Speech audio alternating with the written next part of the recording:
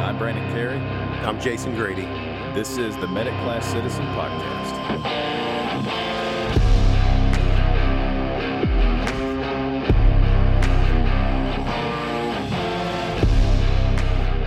All right, everybody, welcome back. So today we wanted to bring you guys a journal review, and I think we have something pretty sweet that Jason's bringing to the table.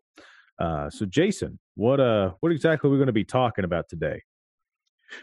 Yeah, we still got a really good paper by the lead author is a guy by the name of Dr. Eric Campion out of Denver Health Medical Center. He's someone that's pretty well known in the world of trauma, and especially and more importantly, I think, in the pre-hospital world. So he was the PI primary author on the paper called Pre-Hospital End-Tidal Carbon Dioxide is Predictive of Death and Massive Transfusion in Injured Patients.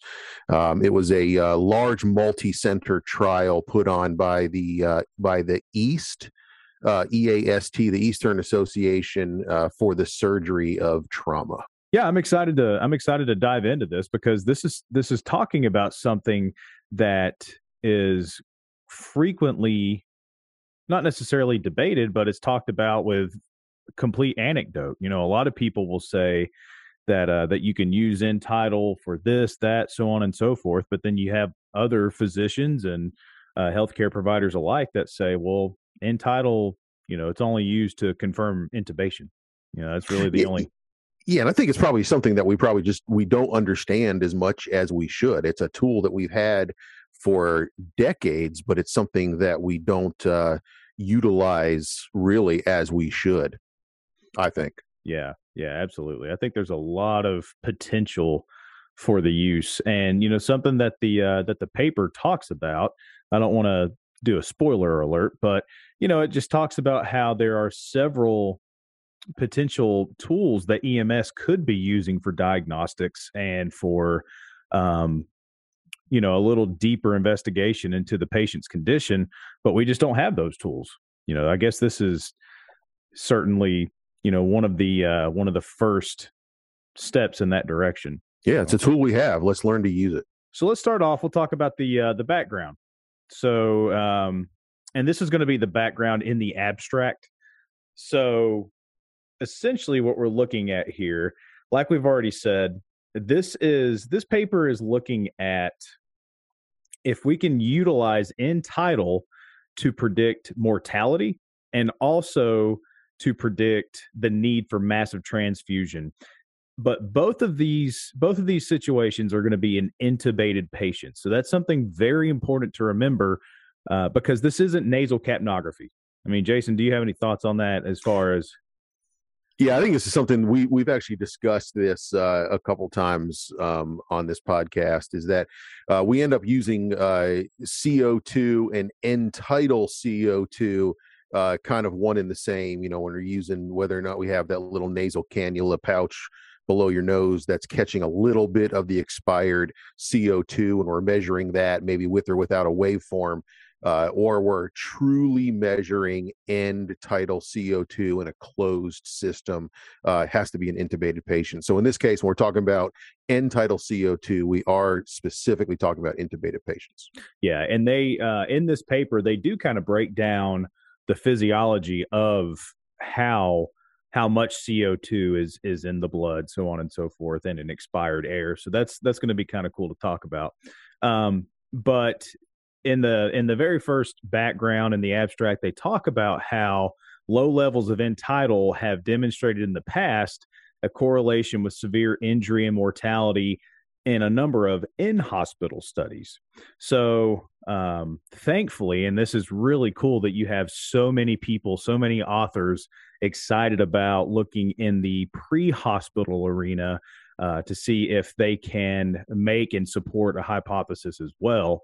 And their hypothesis is that pre-hospital end-tidal CO2 values will also be predictive of mortality and the need for massive transfusion in intubated patients. All right, really quick, let's talk about the methods.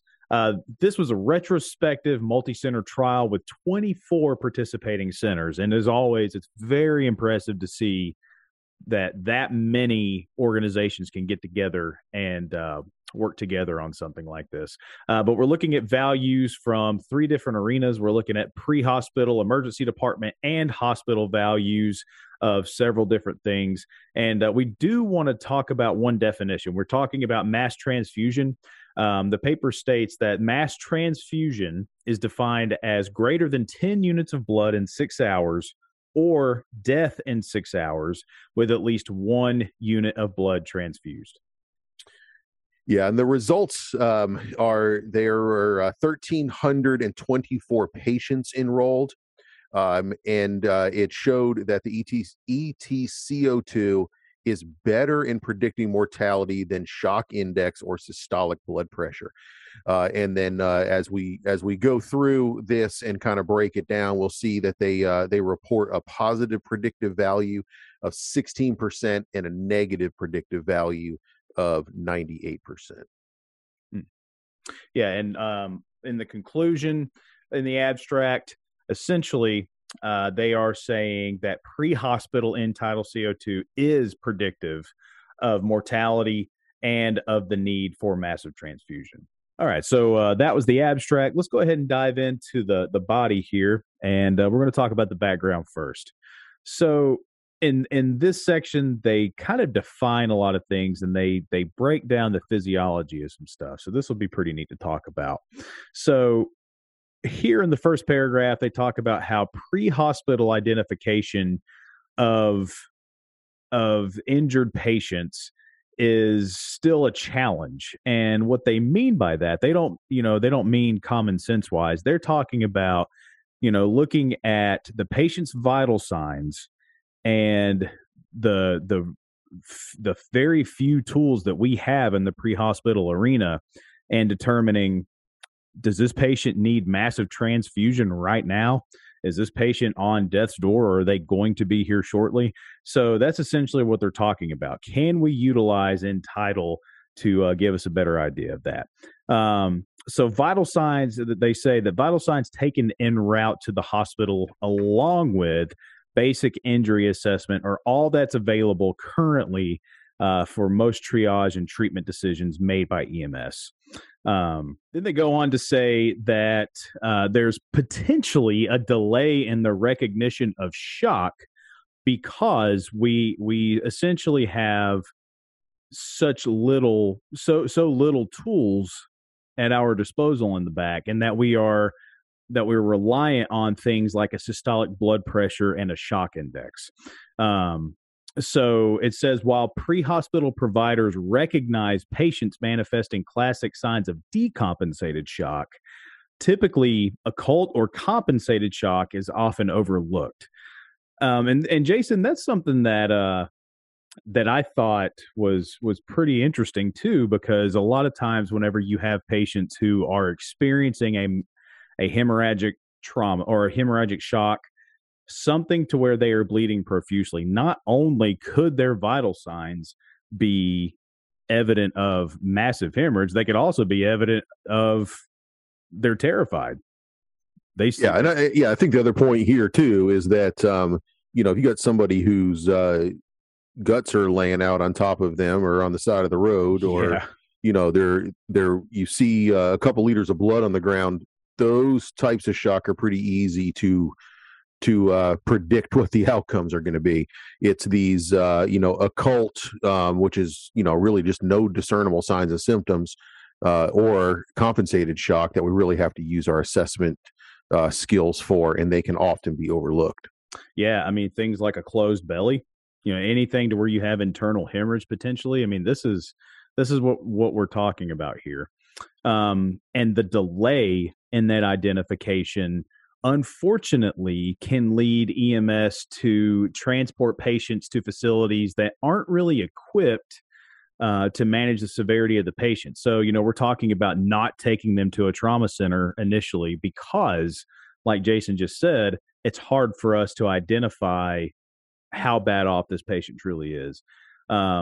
So again, if we're taking these severely injured patients to these receiving facilities that are not adequately prepared for this, it's obviously going to be delaying life-saving interventions.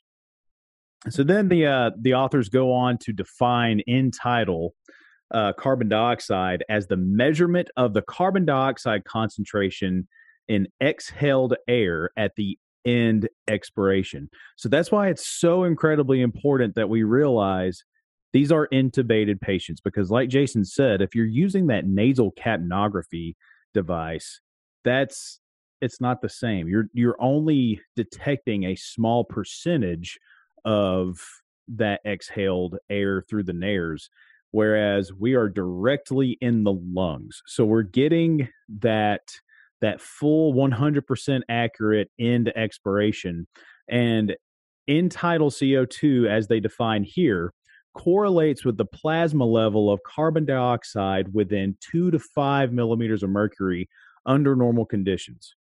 And so this is where they also state that end-tidal has primarily in the pre-hospital setting been used to monitor respiratory physiology and confirm endotracheal tube placement. In the next paragraph, the authors go on to say, they're talking about perfusion and they're talking about the physiology that is required for end-tidal CO2. So we can kind of break this down to be fairly simple.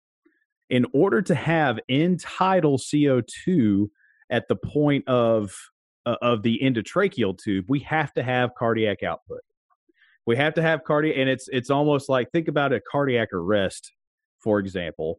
If you're doing adequate compressions, you could have an end-tidal of anywhere between 10 to 15 millimeters of mercury. However, whenever the heart beats on its own, it could skyrocket because you actually have cardiac output. So that's essentially what they're talking about here, that if you have low cardiac output because of hemorrhagic shock, you have inadequate perfusion and poor alveolar gas exchange, resulting in a subsequent decrease in end tidal. And that is where they're talking about this is where they had the indication of injury severity and mortality in a number of the in-hospital studies. All right, so let's skip ahead to the methods here. This is what we were talking about at the beginning, about how impressive it is that they were able to put all this together. So like we said before, it's a retrospective multi-center study, and it was performed at 24 trauma centers from the Eastern Association for Surgery of Trauma, also known as EAST. The patients, and we're talking about inclusion and exclusion here, the patients were eligible for inclusion if they were, one, transported by EMS for trauma from the time frame of January 1st, 2017 to December 31st, 2018. So they're looking at a solid year. And again, the patients had to be intubated. So the patients were excluded if they did not have at least one end-tidal CO2 value, if they were an interfacility transfer, if they were less than 15 years of age, or if the patient was a prisoner. And again, the study was approved by the Colorado Multi-Institutional Review Board and each site's respective institutional review board with a waiver of consent. Now, in reference to the data collection, essentially how they were collecting all of the data. So we're going to be looking at the charts of all the patients who met the inclusion criteria. Whenever we are pulling these data, the data abstracted included, first off, demographic information, the mechanism of injury, an abbreviated injury scale score, all end-tidal CO2 values from the time the patient was en route and in the emergency department, ventilator parameters, outcome data and any details of any cardiac arrest.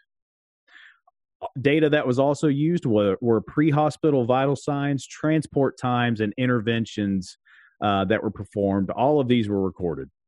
And also, all blood product transfusions within the first 24 hours of admission were recorded in 6-hour intervals. And so, whenever we're talking about the AIS, the abbreviated injury scale scores, injury severity was based on the abbreviated injury scale scores and calculated injury severity scores. Yeah, so they did some pretty significant statistical analysis with this, and a little bit specific. So as we kind of discussed, we are looking at things like whether or not ETCO2 is predictive of mortality and mass transfusion. And it's comparing, so the statistical analysis is comparing our typical means of determining whether or not somebody's in shock, which, as you know, really our only way of doing that is with systolic blood pressure. And, we've, of course, been teaching for years and years and years that, by the time your systolic blood pressure goes down, you're already in decompensated shock. So how can we predict this before that happens? So we're looking at the comparison of systolic blood pressure, comparing that to shock index, which is a very simple calculation that we can do. It's heart rate divided by systolic blood pressure. And just to kind of refresh our memory, normal is, 0.5, 0.7 range, and 0.9 is carries an increased mortality, and around 1.3, 1.4 you are in severe shock. So it's looking at the difference between comparing systolic blood pressure with shock index and how that correlates to end tidal CO2. So in their statistical analysis, using this comparison tool, they use a method called AUROC, which is the area under the receiver characteristic curve. So the receiver characteristic curve, or the ROC, really is just a way of using a model to predict, or it's really called a probability curve, is really what it's looking at. It's looking at the connection between sensitivity and specificity. And this is something that we've talked a little bit about, sensitivity being essentially the yes, and the specificity being how likely it is to be no. So it's looking at the connection between sensitivity and specificity. That's what the ROC curve is, or the ROC. So the AUROC, it tells us how much the model is capable of distinguishing between classes. So it's looking at, as we look at these three things, end tidal CO2, shock index, and systolic blood pressure. If we put all three of those into a section that we want to look at, what is the probability that each one is going to tell us that yes or no it can predict, and then which of those three can actually make a more accurate prediction. So when we look at this AUROC for these different sections we're going to look at, really what we're looking at is the higher the AUROC, the better the model is. So really we're looking at, instead of looking, we will look at p-values, and we look at positive predictive value and negative predictive value. But really, again, when we're comparing these three, end tidal CO2, shock index, and systolic blood pressure, we use the AUROC to determine the probability of how accurate each one of those is. So let's kind of look at the results. And again, actually, we'll further define hypotension. They define as less than or equal to 90. And of course, as Brandon said, the massive transfusion is 10 units of packed red blood cells in the first 6 hours after arrival to the ED, or death in the first 6 hours of receiving at least 1 unit of plasma. So here are the results. Over this 2-year period that Brandon talked about, had a total of 1,980 patients that had pre-hospital intubation. 1,785 of those had ETCO2 data. Of those, 1,324 were transported directly from the scene. As Brandon said, it was an exclusionary criteria if a patient was actually transferred. Just as a breakdown of the different types of trauma, 20% had penetrating trauma, 30% of the patients had CPR, and 57% had traumatic brain injury. When they looked at the injury severity score, they were severely injured with a median ISS of 25. And of all the patients, 197 or 15% of them had massive transfusion, and 47.7 died in this registry or in this trial. So let's look at the different. We look at this AUROC in the different components. So if we look at the ETCO2 overall, the entire cohort that were included in this that had the ETCO2 recorded, we look at the AUROC, and so we look at it. They look at it in three different areas. So pre-hospital, they look at the pre-hospital lowest ETCO2. They look at the pre-hospital lowest systolic blood pressure, and they look at the pre-hospital maximum shock index. So in all these sections, those are the three things that they look at as predictors of mortality. So in the first group of the overall ETCO2, the AUROC for the CO2 was 0.67, the shock index was 0.55, and the systolic blood pressure was 0.58. So let me just say those again. So the end-tidal CO2, remember, the higher the AUROC, the better the model is at predicting. So the ETCO2 is 0.67, shock index 0.55, and systolic blood pressure of 0.58. So in the overall ETCO2 cohort at predicting mortality, ETCO2 was superior, and it was statistically significant with a p-value of 0.0005. So if we're just going to look at the p-value, it is highly statistically significant. So let's look at those three. They looked at those three again with just massive transfusion. And when they looked at just massive transfusion, the ETCO2 was 0.69, the shock index 0.75, and the systolic blood pressure 0.74. So as we kind of look at that on the surface, it looks like shock index and systolic blood pressure kind of outshine the ETCO2. But when you kind of put those all together and you look at the difference of those numbers, it did not reach statistical significance. So in all three of those, they were not statistically significant at predicting whether or not they were going to need massive transfusion.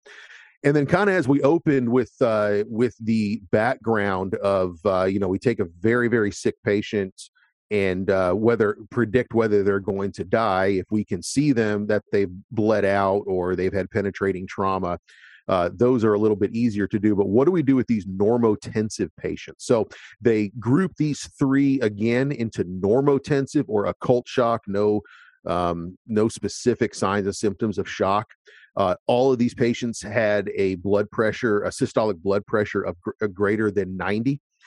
In this group, there were 615 people. Of those 615 normotensive patients, 160 of them died. So they looked at whether or not they could predict mortality in normotensive patients, and the AUROC for the CO2 was 0.66, the shock index 0.56, and the systolic blood pressure 0.52. So I know we've talked a lot about p-values, and I think people understand p-values. We look at things like if it's a p-value of 0.05, less than 0.05, it is statistically significant. But really, that doesn't really tell us the whole story. We really need to look at things that we call positive predictive value. How well is it able to predict it that it will happen versus the negative predictive value? And so with the normotensive patient, the positive predictive value was 39%, and the negative predictive value was 83%. Those were all looking at the lowest end-tidal CO2. So for normotensive patients, it was statistically significant. So when they also looked at normotensive patient predicting whether or not they were going to need massive transfusion, it was actually a very small subset. It was only 33 patients, which made up about 5%. And the ETCO2 was 0.75, shock index 0.64, systolic blood pressure 0.63, did not reach statistical significance. And the positive predictive value was 16%, and the negative predictive value was 98%. All right, cool. Well, Jason, I really appreciate you going through that. That makes a lot more sense whenever you put it that way. So let's talk about the discussion. Let's have a discussion on the discussion, shall we? Dad jokes for days. I'm a cat dad, so my cat doesn't laugh at my jokes. All right. It's not the cat's fault.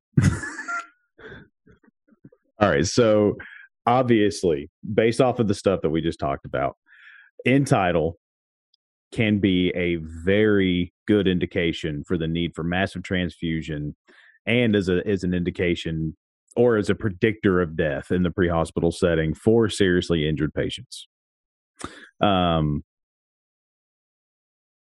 So, I mean, like we talked about before, the trauma triage has been limited in the past to basic vital signs. All right, Jason. So let's talk about the discussion. Obviously, from what we were able to see with the data and with the discrimination there, end tidal can definitely be a marker for the need for massive transfusion and a predictor of death in the pre-hospital setting. I mean, so as you were talking about, all of these perform well in identifying decompensated shock, but we lack sensitivity to identify shock in its early stages. So the compensated shock, and I would say even in the normotensive patients. Yeah, I agree. And then, even as you're looking at some of the kind of the statistical analysis that they did, even the stuff that didn't reach statistical significance, some of that can just be because it was a retrospective study.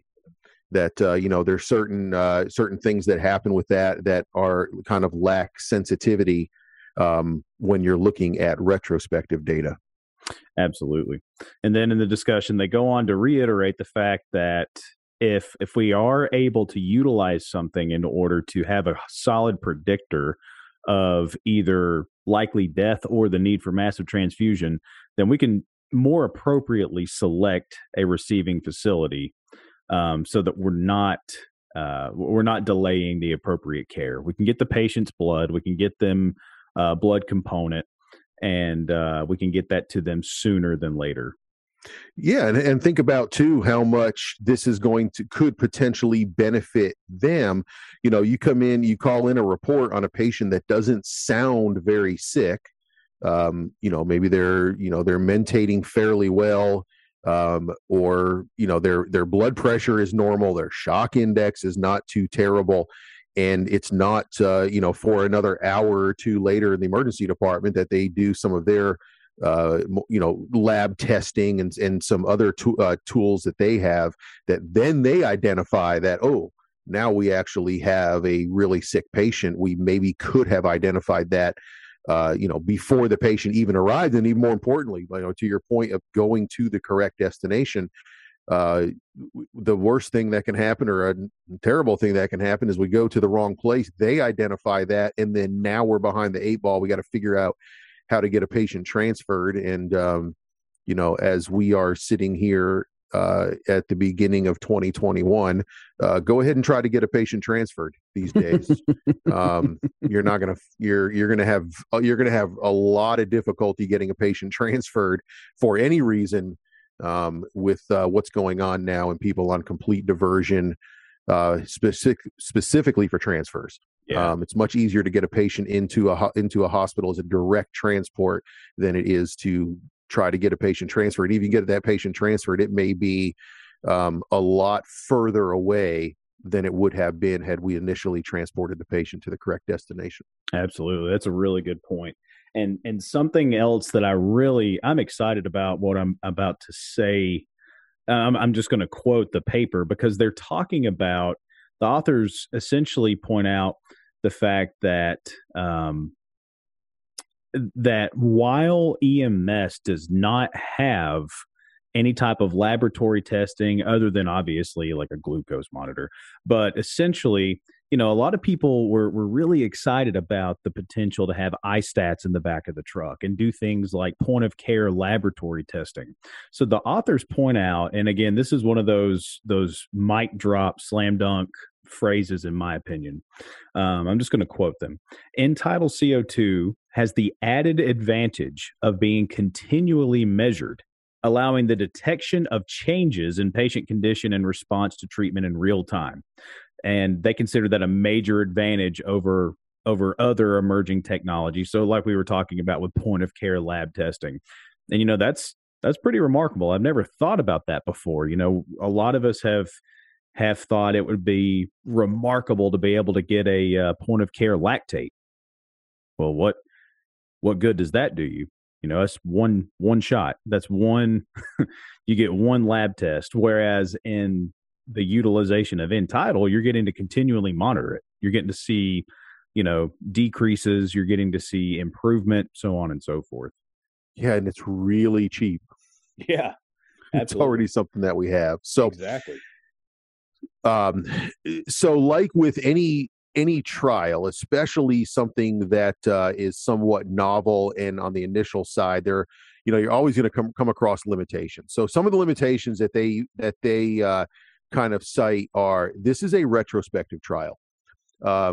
They had to do this through chart review. So they identified the inclusion criteria, they identified the patients, and then they went back through. So as EMS were actually running this call, they had no idea they were going to be in a trial.